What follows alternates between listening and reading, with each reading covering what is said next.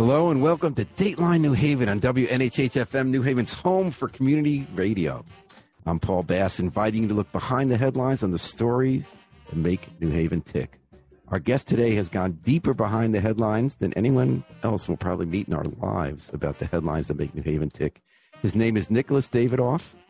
He has a book coming out next week that is one of the best books ever written about New Haven, essential to understand our city, and it'll grip you like nothing else you've read this year. The Other Side of Prospect, a story of violence, injustice in the American city. It's about a 16-year-old New Hallville person who was falsely accused of a murder, intimidated into confessing, got 38 years in Cheshire, and then was exonerated and tried to rebuild his life. But it's also a story about gun violence. That's a much more common headline, as anyone who reads New Haven News knows, than you'd expect. And Nicholas Dawidoff did it right, spent 8 years, and the book's a masterpiece. Nicholas Dawidoff, welcome to Dateline New Haven. I'm going to ask you to bring that mic really close to you and speak into it so close that you're almost touching it. It's so nice to be here. Thanks for having me. Yeah, you're about 5 miles farther from it than you need to be. Oh, I'm sorry. Okay, how's that? That's great. All right. Well, anyway, congratulations on this book. Just as a journalist, I got to tell you, it just blew me away. You interviewed 500 people over 8 years. You wrote about this case in depth. You wrote about the New Haven police in depth, the history of New Hallville in depth, the generations of families who came from South Carolina and the way their land was appropriated by law enforcement and how they came here and what they found was different. Same. It's just brilliant. And I just say mazel tov. Could you give people? I'm so flattered. Thank could you give people a very short synopsis of what the book is about, or what the story is about? I'm happy to do it, but I'd rather you did. I think if it's okay with you to explain what the story is about, I think I maybe need to tell you a little something about where it came from. And I was going to ask you about that, but okay. But the story, if that's all right with you, I mean, The story has nothing personally to do with me, which is, I think, important to say, but it comes from my own childhood in New Haven. And I would say that growing up in New Haven, I lived here with my single mom, and we lived in a rented 2-family house on Willow Street. We had 1 floor, and my mom struggled a lot. And Willow Street was a little different then. Yeah, it was pretty different. And my mom struggled a lot. I could hear her through my bedroom wall. She was out on the fold out in the living room, and she'd be worrying about how she was going to make the rent. And you were the only kid? No, I had a sister as well. She gave us the 2 other rooms, and she slept in the living room. She's a wonderful mother, and very generous. But, we didn't have many luxuries or anything like that. But my New Haven childhood, as you know, New Haven is an incredibly small but incredibly diverse city. It's really a very unusual American place. And if you are, if you look at the work of demographers and so forth, you'll see that New Haven is really a representative city in lots of ways, because it is small, but it has so many, in its diversity, it reflects so many American trends and norms and things like that, in good ways and also in ways that the country can improve. But anyway, my way of... By the way, I can't imagine living anywhere else. I came here at 18 years old in 1978. I thought it was the greatest city I could imagine living in. I used to hang out like Greenwich Village and stuff, and I've never wanted to live anywhere else. I didn't want to raise my kids anywhere else. I mean, of course, we got all the challenges. And it's not sugarcoating, and I enjoy even wrestling. I think the way we try to tackle challenges and the way we can be ridiculous about thinking we're the model city and everybody's a 501c3 that's going to fix every problem, and we get our knees bruised. But I feel like we try and we care, and there's so much beauty, physical beauty, human beauty, and culture, and I don't know. That's my ad. Oh, I think that's absolutely true. I think that as children, we tend to, most kids stay in their neighborhoods, right? And that's fine. But one of the ways I'm really grateful to New Haven was that I happened to be a kid who played a lot of baseball. And so I was at the leagues, took you all over the city. And so I really... It's interesting how that's such a leveler. And over the years in Dom H and the other leagues, they've had these interesting cultural clashes, right? I remember one story you did, The Advocate, where the Black parents were kind of rough on the ref and rough on the kids, and the white liberal parents in the same league wanted to be a little touchy-feely about everybody gets a prize and how that kind of clashed. I love that. These are the things you would know. I, was just a kid, and I felt everywhere I went in New Haven, I felt kind of like an outsider, not completely of wherever I was. And, which is probably typical for And people. how'd you feel about that? well, just I think that's fairly typical for people who become writers. But one of the Well, I have to say that's the other thing I love about New Haven is that I feel like everyone could be an outsider here. I think that's right. When George Edwards died, everybody loved him, from the doctors to the city leaders. Everyone was wiretapping him. I mean, it's kind of a city where you're yourself, and that you can be, and you can still be part of the community. I think that's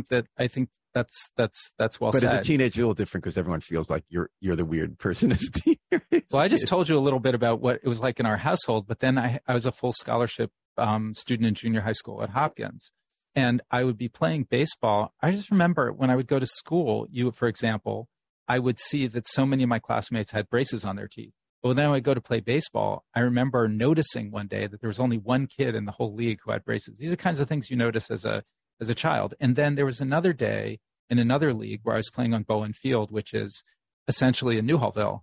And it was one of the signal moments of my childhood, because I just remember standing there out of my position. It's a dusty field, and I'm standing there. And, as children, you don't talk about these things, but you have a sense of them, right or wrong. And it was my sense that a lot of the people I played with and against came from real struggle. And, that it made me feel, given my own circumstances, I felt incredibly prosperous, like a little prince or something, relative to what I sensed were some of the experiences of kids around me. And I remember standing out there in the infield, and then I could just see the expanse of New Haven, and right over there, because everything's so close, was Yale University, which every New Haven kid thinks of as, in some way or another, paradise for a young person. And it was the juxtaposition. It was so close and yet so far. And I just, that proximity and yet that sort of boundaried nature of it, as a child, I just thought, and I remember exactly how I thought about it because it was so formal in my head. I thought, how could this be? And it just seemed, I understood. I grew up, I moved away, I did my work, I traveled around the country, and I saw that this was a very common American phenomenon, that there were that throughout the country in cities, there are these really abrupt juxtapositions. But as we were saying about New Haven, I saw right then, I think, or felt just within myself, what I came to regard later in life as an American, somewhat, if not typical, common American phenomenon. And to me, that was the physical representation of inequality. And, it just didn't sit well with me. And as I, would come back to see my mom over the years, I would see that in certain ways, you'd always read, for example, in New York Times, there were invariably, you saw them every 2 or 3 years, there'd be another article on the two Connecticuts, right? And I'd come back to visit my mom. And again, it was my anecdotal sense that things were just getting better at, in the surroundings of the great university, which, really is a great university.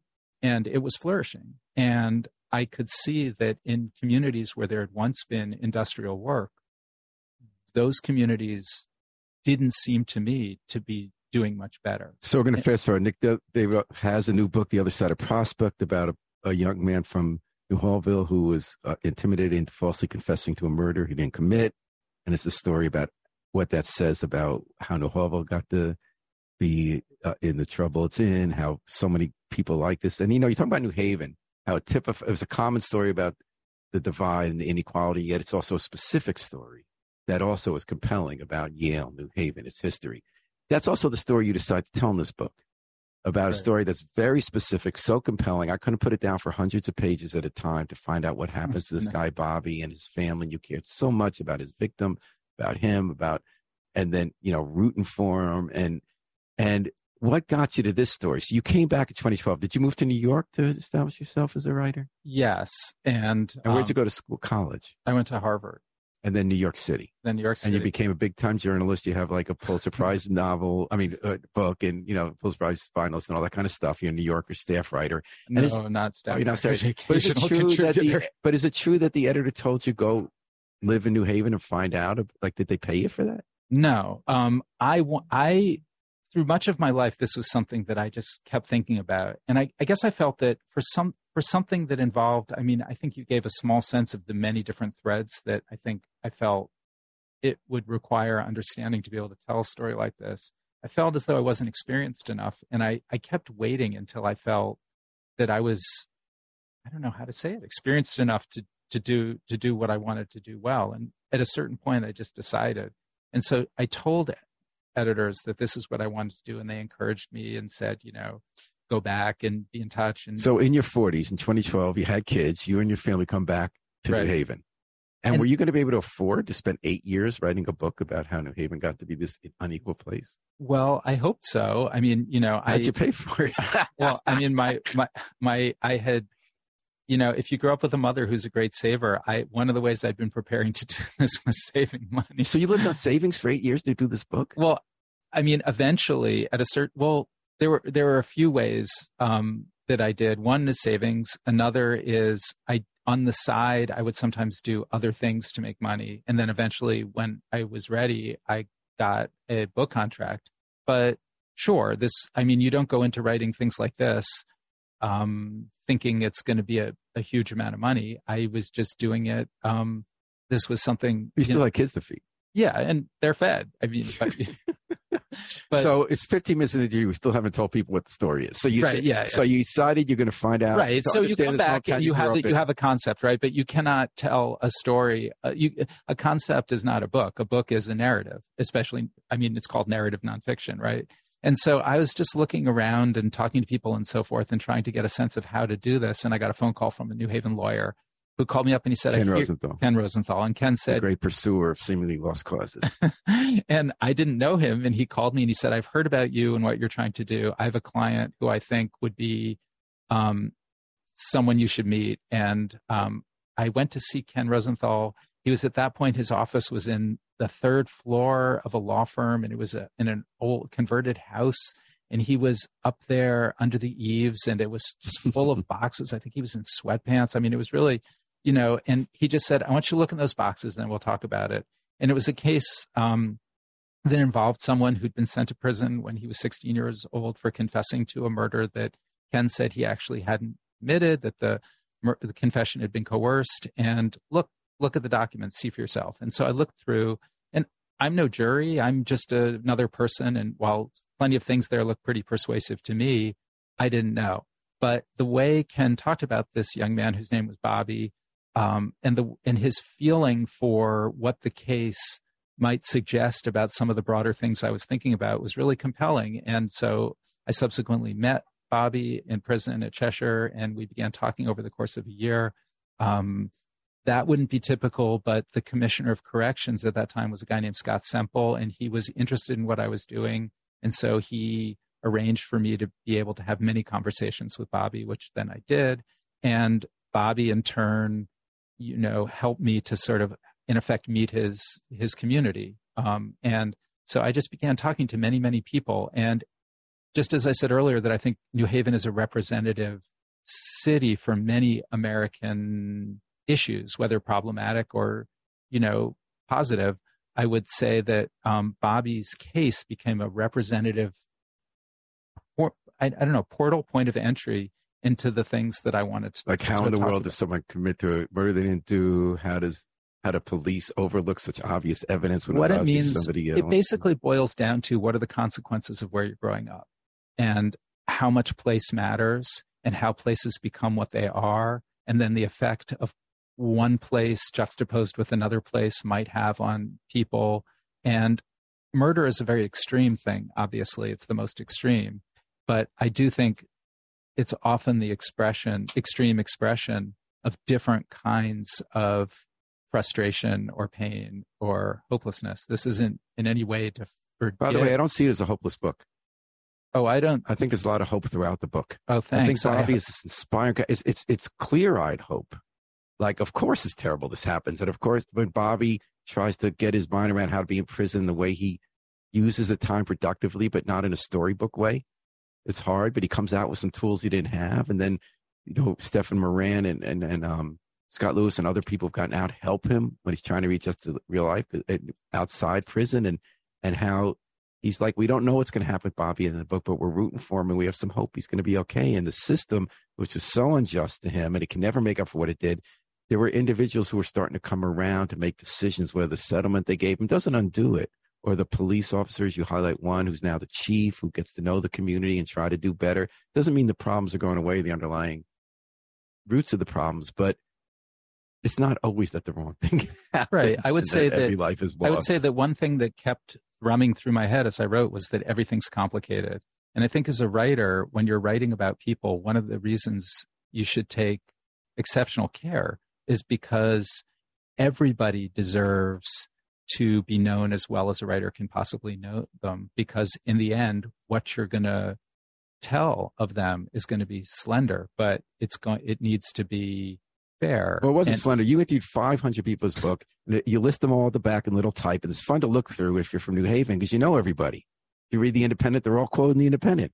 And I could tell you, as someone who's known some of these people for as long as 35, 40 years and talked to them a lot, I learned something new about every one of them. And I learned stuff about New Hallville and the history of New Haven that I never knew. And it's exciting to learn about your own city that you're in every day and engaging with every day from the perspective of someone who's had the time and the intelligence and the talent to look at it deep and broad and step back. And it can help us do something about it, I'm hoping. That's what we're talking about today on WNHH's Dateline New Haven. Nicholas Dawidoff, author of The Other Side of Prospect, the story of violence and justice in the American city, which is our city. Although my quibble is you talk about having these demographics that show America with the diversity. And that's all based, I believe, on a metropolitan area demographic that includes Milford and Cheshire and Waterbury, which I would argue it's apples and oranges when you compare that to America, because like in the Southwest, they have different kind of laws when you can incorporate your towns and things like that. And I don't know that New Haven is typical of America that way. I think, here we it's a quibble. It's not a big here we need to bring in both demographers and etymologists to understand the difference between representative and typical, and also I think we can leave it, though, is that for such a small place, New Haven is an unusually diverse and interesting place. And I think that one of the virtues of New Haven for people who are trying to understand cities has always been that although it is a small place, in its complication, it's very revealing of much larger places that are more difficult to scrutinize. So I feel as though that's a reason why there are so many good books written about New Haven. And that's the reason so many people like me settle here. You feel like you get your arms around it. It's interesting. It's challenging. It's also the beauty of the bigger places. But you kind of right away get in the middle of it. You can feel like you have an impact. Nicholas Dawidoff. I felt as really lucky to grow up here for exactly those reasons. And Nicholas Dawidoff, you made some tough choices in writing this book. You're a white guy plunging into a black world. You didn't want to make things worse. You had a Hippocratic oath that said you didn't want to do more harm by writing about this, but you saw the good in trying to tell two story. And is that possible? So I'd like you to read and hear the listeners hear the famous Janet Malcolm quote about what it's like when a reporter deals with interviews somebody, right? She had the essay, The Journalist and the Murderer, and you were a journalist and you were talking to an alleged murderer. Every journalist who is not too stupid or too full of himself to notice what is going on knows what he does is morally indefensible. He's kind of a confidence man, preying on people's vanity, ignorance, or loneliness, gaining their trust and betraying them without remorse, like the credulous widow who wakes up one day to find the charming young man and all her savings gone. So the consenting subject of a piece of nonfiction learns when the article or book appears his hard lesson. Journalists justify their treachery in various ways according to their temperaments. The more pompous talk about freedom of speech and the public's right to know, the least talented talk about art, the seemliest murmur about earning a living. So when I read this book, Nicholas, or I guess you go by Nikki, I thought of Janet Malcolm the whole time and thought about it. Here's someone who is trying his damnedest to prove Janet Malcolm wrong. You write your notes about how you wouldn't use the N-word. You're not using Bobby's last name. There's all sorts of names you protect. That's his choice. But there are all this kind of people who you left information out while including a lot of important information. You had this incredible scene where the violence interrupters, Kermit Carolina and William Juneboy Outlaw, prevent two teens from getting in what could be a deadly shooting in a dispute over a bike. And you call them, you have some great names for them, Sleeveless and Swagger. You don't put the real names because otherwise that could have led to another fight. And you clearly, when Bobby wins a big settlement, you don't say how many dollars it is. You don't talk about what town he moves to, which I thought were good choices, but they're not the Janet Malcolm way. You did not write a book. When you read this book, it was clear that you cared about your sources and that nothing bad happened to them because of what you write. And that does fly in the face of the Malcolm approach. Her argument, I believe, is that to tell a true story, you have to be a shithead. You have to get people's trust to fool them and then write what they don't want you to write. You didn't write what anybody didn't want them to write. Even Clarence Willoughby, the villain of the book, we hear from his side how he felt the whole thing. I don't think there'd be a fact he would change. Is Malcolm wrong? Is it possible to write to serve the reader and serve the truth and tell a tough, difficult story without burning the people whose trust you gain? I hope so. I mean, Janet Malcolm obviously could only speak for Janet Malcolm, but I feel as though when I set out to do this, I decided that I should it's been for quite a while, it's just been my personal policy when talking to people to explain before I ask them any questions exactly what I'm hoping to do and who I am and how I came to do what I'm doing. And then at the end of That's tactically smart, to be honest, because then they can trust you. Well, right. I mean, you can't actually know people if you don't have some level of rapport. But then at the end of the conversation, which is inevitably a conversation, I'm not just asking questions, but I'm being responsive to what they're saying and so forth. I always say, how did you feel about my part of this discussion? Did you feel that in any way I was getting anything wrong? That even in terms of tone or anything else, that I might be misguided? Because you don't get, as a writer, many opportunities. I mean, this took 8 years, right? And it's about a subject.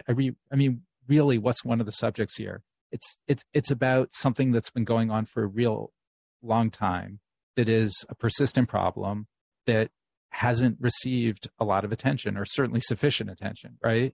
And if you want people to pay attention to something, it seems to me you have to be caring about how you go about things, but you also have to really understand it. You don't get many chances. So I didn't want to make any mistakes, as I always don't want to make any mistakes. But part of not making mistakes is asking people how you might possibly make mistakes. And so to me, that was just a natural way to go about things. I want to say, though, I didn't change any facts, and I didn't, as far as I know, really hide anything. Of course not. I just changed some names. But yeah, and that's okay. Everyone does. I'm just saying, how did you decide that? Like, in other words, how did I decide which names to change? Like Swagger and Sleeveless. They were in an argument over bike. They could have. I guess there are a few reasons to when I changed names. But you named William Juneboy Outlaw and Kermit Carolina, who were settling this. Right. Most people I would name. The people who I didn't name are there. I guess a few reasons. One reason is that gun violence is a very serious thing, and often the way that gun violence occurs is via social media, where people put up intemperate things on social media, other people respond, and it escalates, and it becomes what's called a disrespect. And then people get increasingly angry about things that never actually happened. And I just felt that by the murder and poverty and many of the subjects that I was thinking about are really sensitive things. And the last thing I wanted to do was to be A, insensitive myself, or B, instead of doing my own very small part to try to make things better, to in fact make things worse or do some harm. And we all wrestle with that every day with us. Journalism starts work in a city. And often when we try not to make things worse, we do make them worse because we're bending over backwards. You didn't in this book. The book's terrific. I'm saying that. How does one think about this in their I guess mind? For me, the way I did is what I did throughout the book, which I talked to as many people as I could about this issue.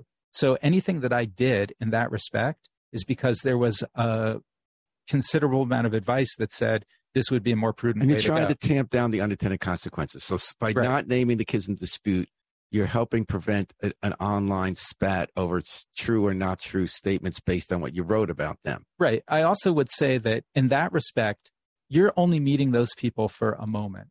And the part of them that you're meeting is in one very stressful, very fleeting amount of time. And I feel as though if there's no other way to access who they really are as people, then that too is a consideration, because there's no opportunity. But you can't control unintended consequences by telling a true story. You just do your best. I mean, I hate to say this, but somebody's going to be upset about something in your book and something you would never in a million years have thought. This happens all the time with articles. The little thing you didn't think of because you're not from the culture or you just don't know the people that end up making a fight.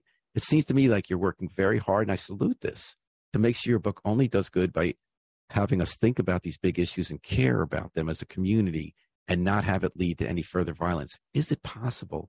And can you?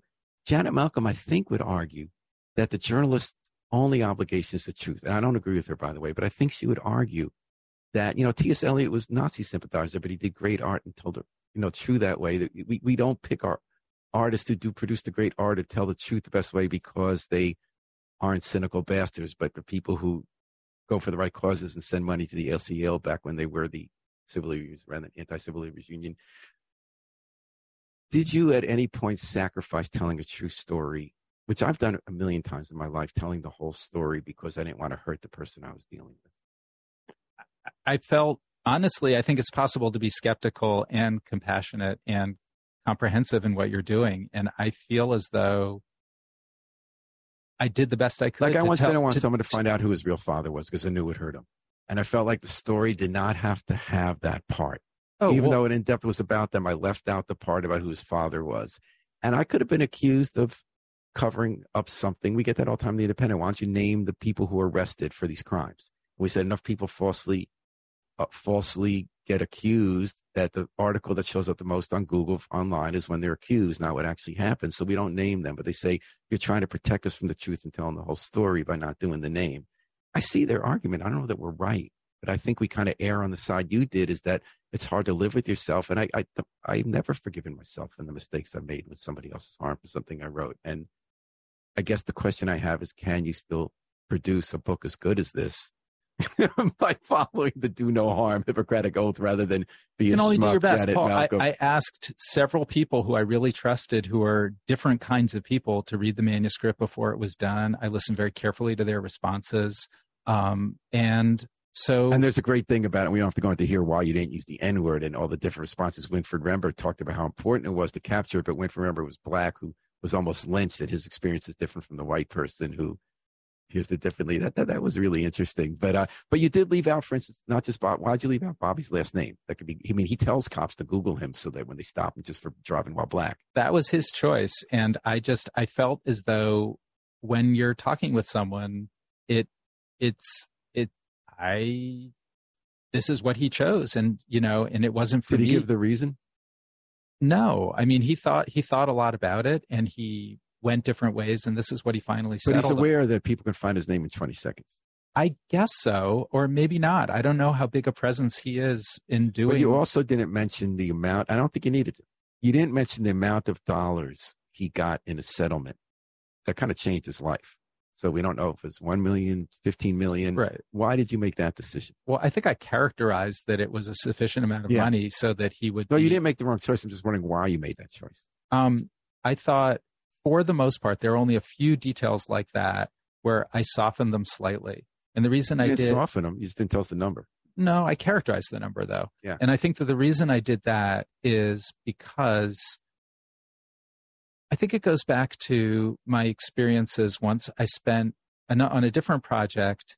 I was curious about why professional football is the most popular televised thing there is in this country. It's pretty sick. And yet it's almost entirely secret.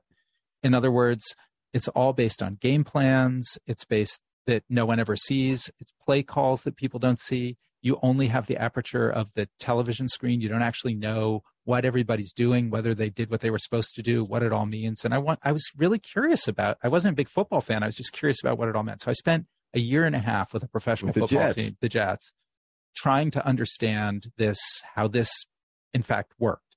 And one of the things that, this was before this project, and one of the things that a lot of players impressed upon me as we would talk about that I thought I would like to do this project next, they would say, you really should do this. We are quasars. We are people who are from communities a lot like the one you're describing.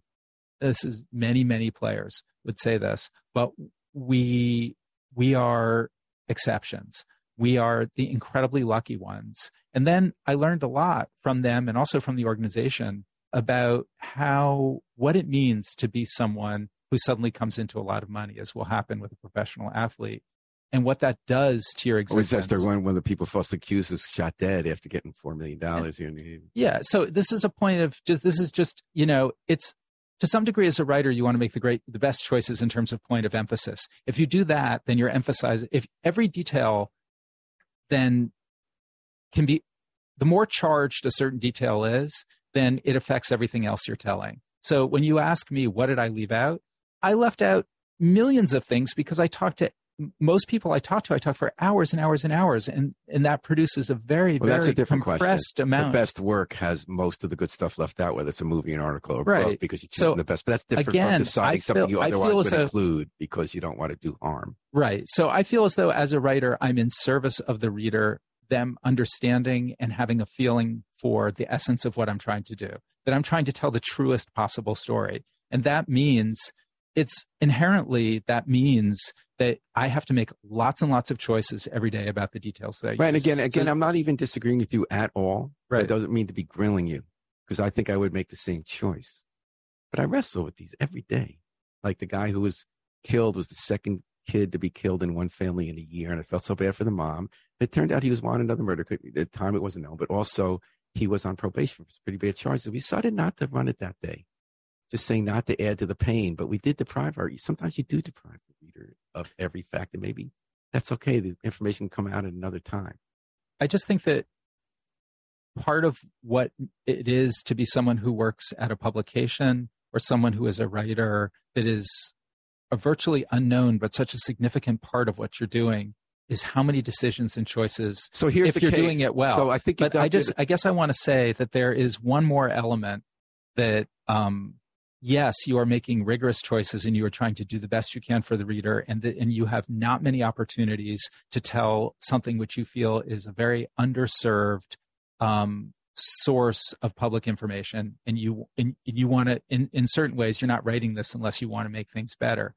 But where does it come? Where really does it come from? And what's your relationship to the people you're writing about? And I guess I just want to say that there's a whole nother element to it. And I think of something Frederick Wiseman, the great documentary filmmaker, once said, where he said that ultimately his relationships to people as he's thinking about them as an artist become a relationship of love. And that sounds like a very treacly thing to say. But I feel as though your heart has to be capable of feeling real affection and care for people in their full complexity as possible. Otherwise, otherwise it diminishes. And, Janet Malcolm was a great writer. There's just no question about that. And she did so much important work. She didn't love herself. That's one thing that she said that feels to me particularly unloving. And, it's tough love. Like one person I have so much admiration and like so deeply is someone I wrote something like 20 stories about being corrupt and he lost his job. But I thought he was a really good person. So I agree with you. You have to see everyone as human in their complexity. I think you were ducking a little bit the question about showing, not telling. One of the cardinal rules of so if you're going to make things better, you're not going to write all the prescriptions for what the policies are that you think will get rid of poverty and gun violence. It's good to deal with them. You do at the end of the book, but that's not the power of the book. It's the detail. It's about being in the interrogation room, what it felt like in jail and what it smelled like and what it was like when Bobby's getting his mind around as he goes by the convenience store where he used to hang out and figure out, was it my fault that I got framed for something at 16, even though everybody else was evil? Well, maybe I made a bad choice in hanging out there. And it's the complexities. And often that's in the telling the detail rather than showing it with the detail rather than just telling it. So when you're saying a significant amount of money in a settlement, again, I agree with your decision. I'm not giving you a hard time, I promise. I'm talking about how do we make these decisions. Right. So when you say he got a significant amount of money, that's a lot different from saying 2 million or 15 million. People see it and they understand a certain way. When you're saying he moved to a community to try to rebuild his life, rather than saying, and I'm not asking you to, I promise, whether it was Essex or Guilford or New Canaan, those are much different places. Or Vermont. Right. So you did sacrifice, and I think it was the right thing to do. Janet Malcolm wouldn't have done it in a million years. But did you sacrifice serving the reader?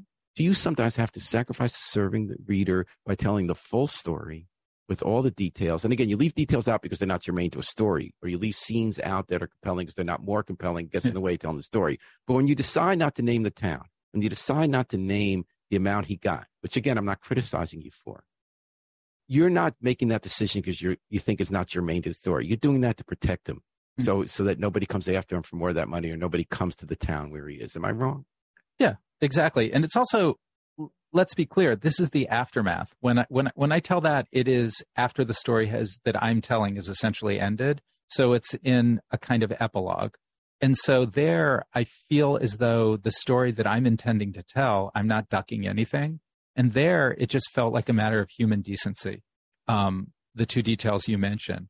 But I didn't feel in doing that I was, I mean, you say ducking. I didn't feel that way. I felt as though. But you made a choice not based on how you cut out good stuff because there's more good stuff and that gets in the way of the story. You weren't making a narrative choice. Let's just face it. We We live in a time which is quite different from the time when I started writing, where the access to information and the appetite for it that ensues is unending. And it's not true that everybody should have all the facts all the time.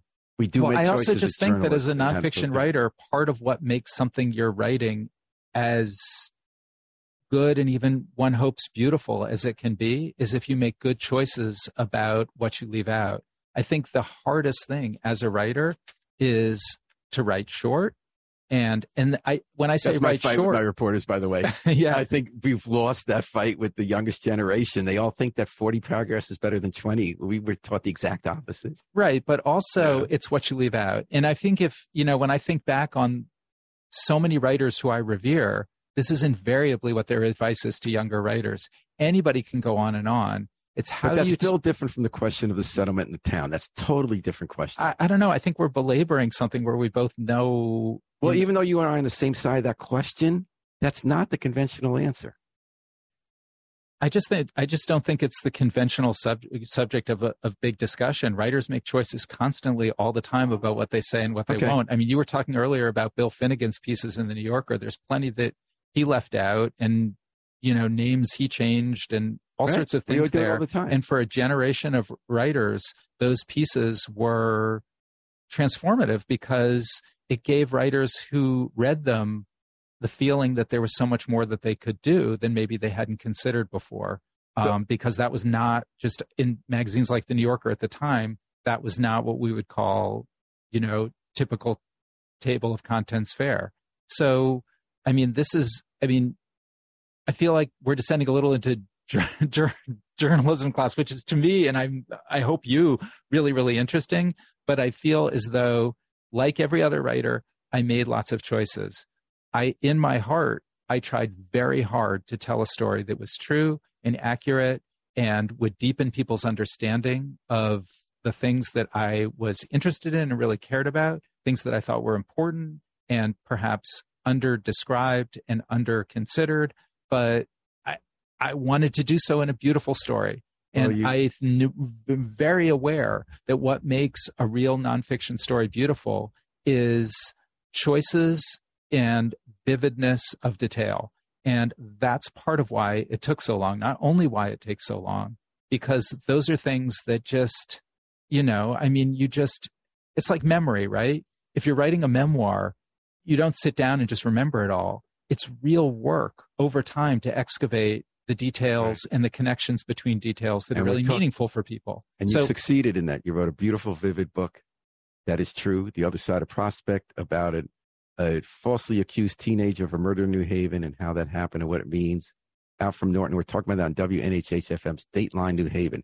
Vivid detail. That was one of my favorite part about the books. I felt I was there in the interrogation room. I felt I was there in South Carolina when the policeman took Mr. Fields' property away with the deed, and he had to make that decision.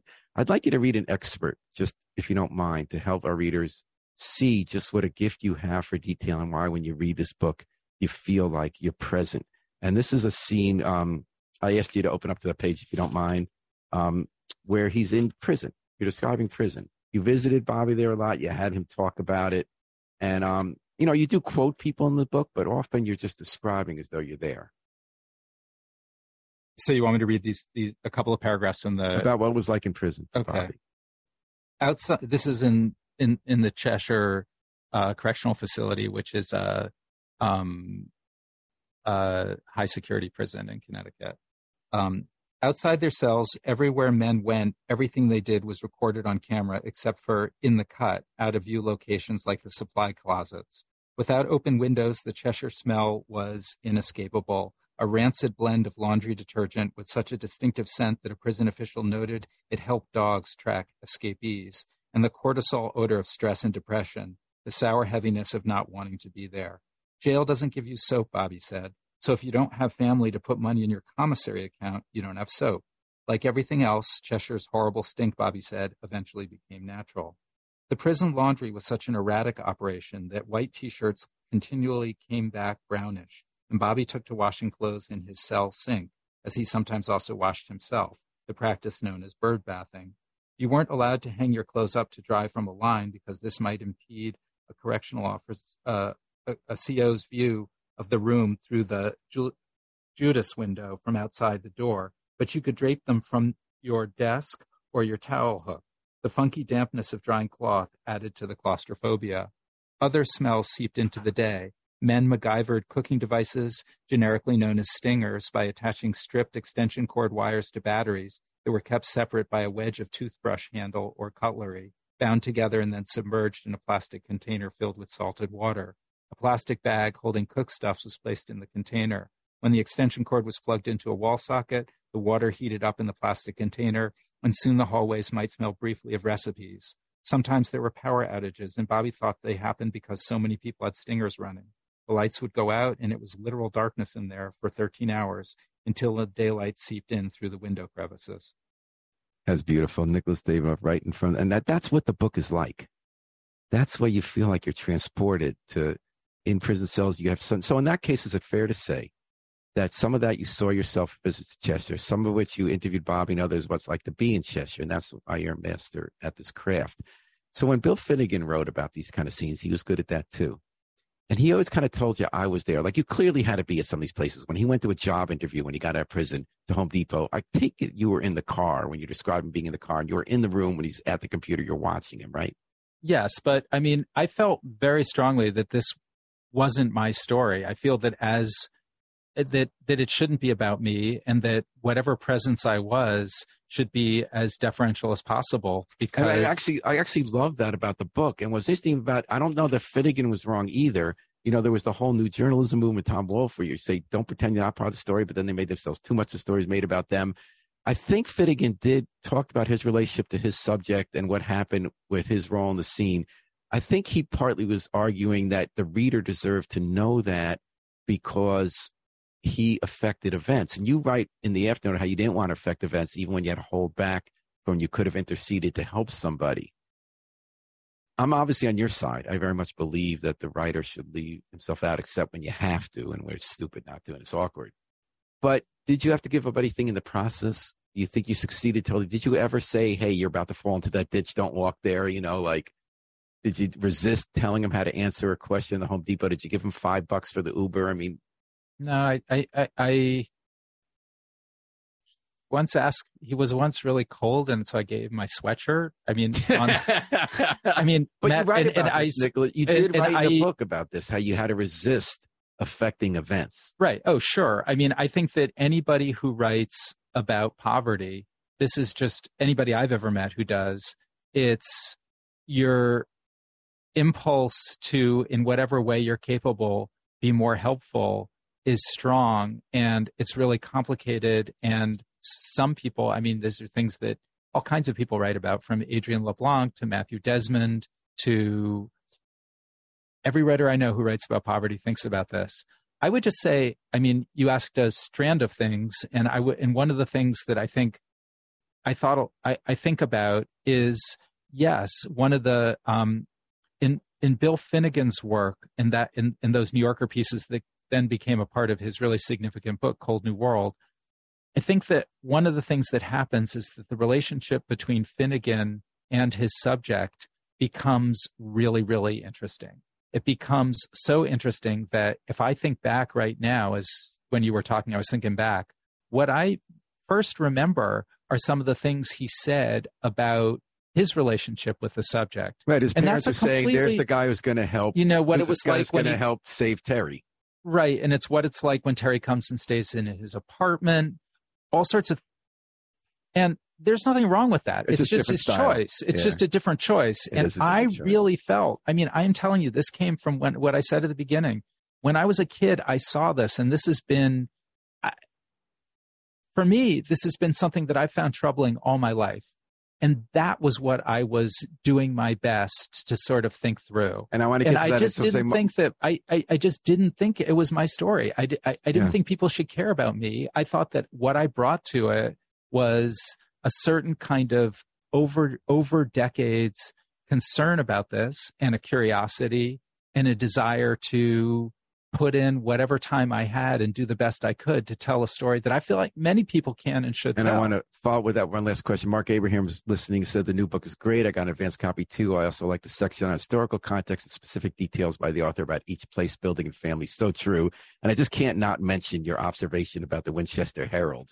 You know, the Winchester rifle plant, which used to have over 15,000 employees and gave people jobs in New Hallville. Blacks from the South came up to work there, and then all the jobs left and the poverty remained. And people talk about why is this gun culture in New Hallville? And you showed that when the rifle plant was in its heyday, the Winchester Herald, their marketing partner, reported that they're trying to get 12-year-olds. That you have to reach them in the 12, sort of like tobacco companies with teens. You got to get them started thinking that it's cool to have a rifle. And they didn't want black kids to have rifle. They just wanted white American kids to want these rifles, and how that promoted a gun culture out of that neighborhood in our society. And we never, society, looked down on 12-year-old boys if they were white American wanting to have a good old American rifle. But now that gun culture remains, the teens have it, it's dangerous, and we have a double standard. I just thought that was a brilliant example of what Mark's talking about. Oh, thank you. Yeah, it's a really sort of complicating thing to think through, the desire of a major employer in a city whose business is to encourage demand for a dangerous weapon in really, really young people. That was just... And then that credo in our society then was left behind in that neighborhood, the deadly purposes, after the company left. Right. I mean, one quick thing that I would just point out, just from both of our lifetimes, we know, is that if you go across this country, there are post-industrial neighborhoods everywhere as the sources of employment industry left. And they left then neighborhoods where people who had come there to work no longer had work. And in those communities, when there was no longer work, there was no post-industrial solution. So you just created this problem that repeats and repeats and repeats. And because we know from all the research that poverty can be generational, especially if there isn't a source of uplift, which is for every immigrant generation that came through the Eastern Seaboard. New Hallville's an iconic neighborhood because every generation went there, beginning with Newhall's Carriage Factory, and it was a source of upward mobility, right? And that only stops when there's no longer work, and no longer work for people who are just, in effect, starting out in life, who may not be extremely well educated, but who want to work hard and want better for their families. Did you find what you were looking for? We only got 1 minute left. Did you find, you came here 8 years ago, you wanted to find out the answer about this hometown. Did you find it? I hope so. I mean, I feel as though a reader should more be the judge. I hope you found it, because certainly I did my best. I couldn't do any better. I never tried harder on things, but you know. And like Mark Abraham, I think you did succeed wildly. I think everyone should immediately order The Other Side of Prospect, get it on Amazon. We're going to learn new things about our city, and we're going to take up Nick Dawidoff's challenge at 2 upcoming events to talk about it on Wednesday, December 26th. He's going to be at Stetson Library with Michael Jefferson and Diane Brown starting at 6. It's going to be at the Public Library on Elm Street on October 19th with Dwayne Betts. And it'll be with Babs Rawls-Ivy on the station next Thursday. Thanks for joining us, Nick David. It was a pleasure to meet you, and job well done. Oh, thank you. Thanks to Harry Drost, the best producer in the business, even if he does put Fox News on the inside studio. We're going to take it out with the Afro-Semitic Experience performing I Wish I Knew How It'd Feel to Be Free from the group CD, A Plea for Peace. This is Paul Bass inviting you to fly free with us all day, all night, and all weekend long on WNHH, New Haven's home for community radio.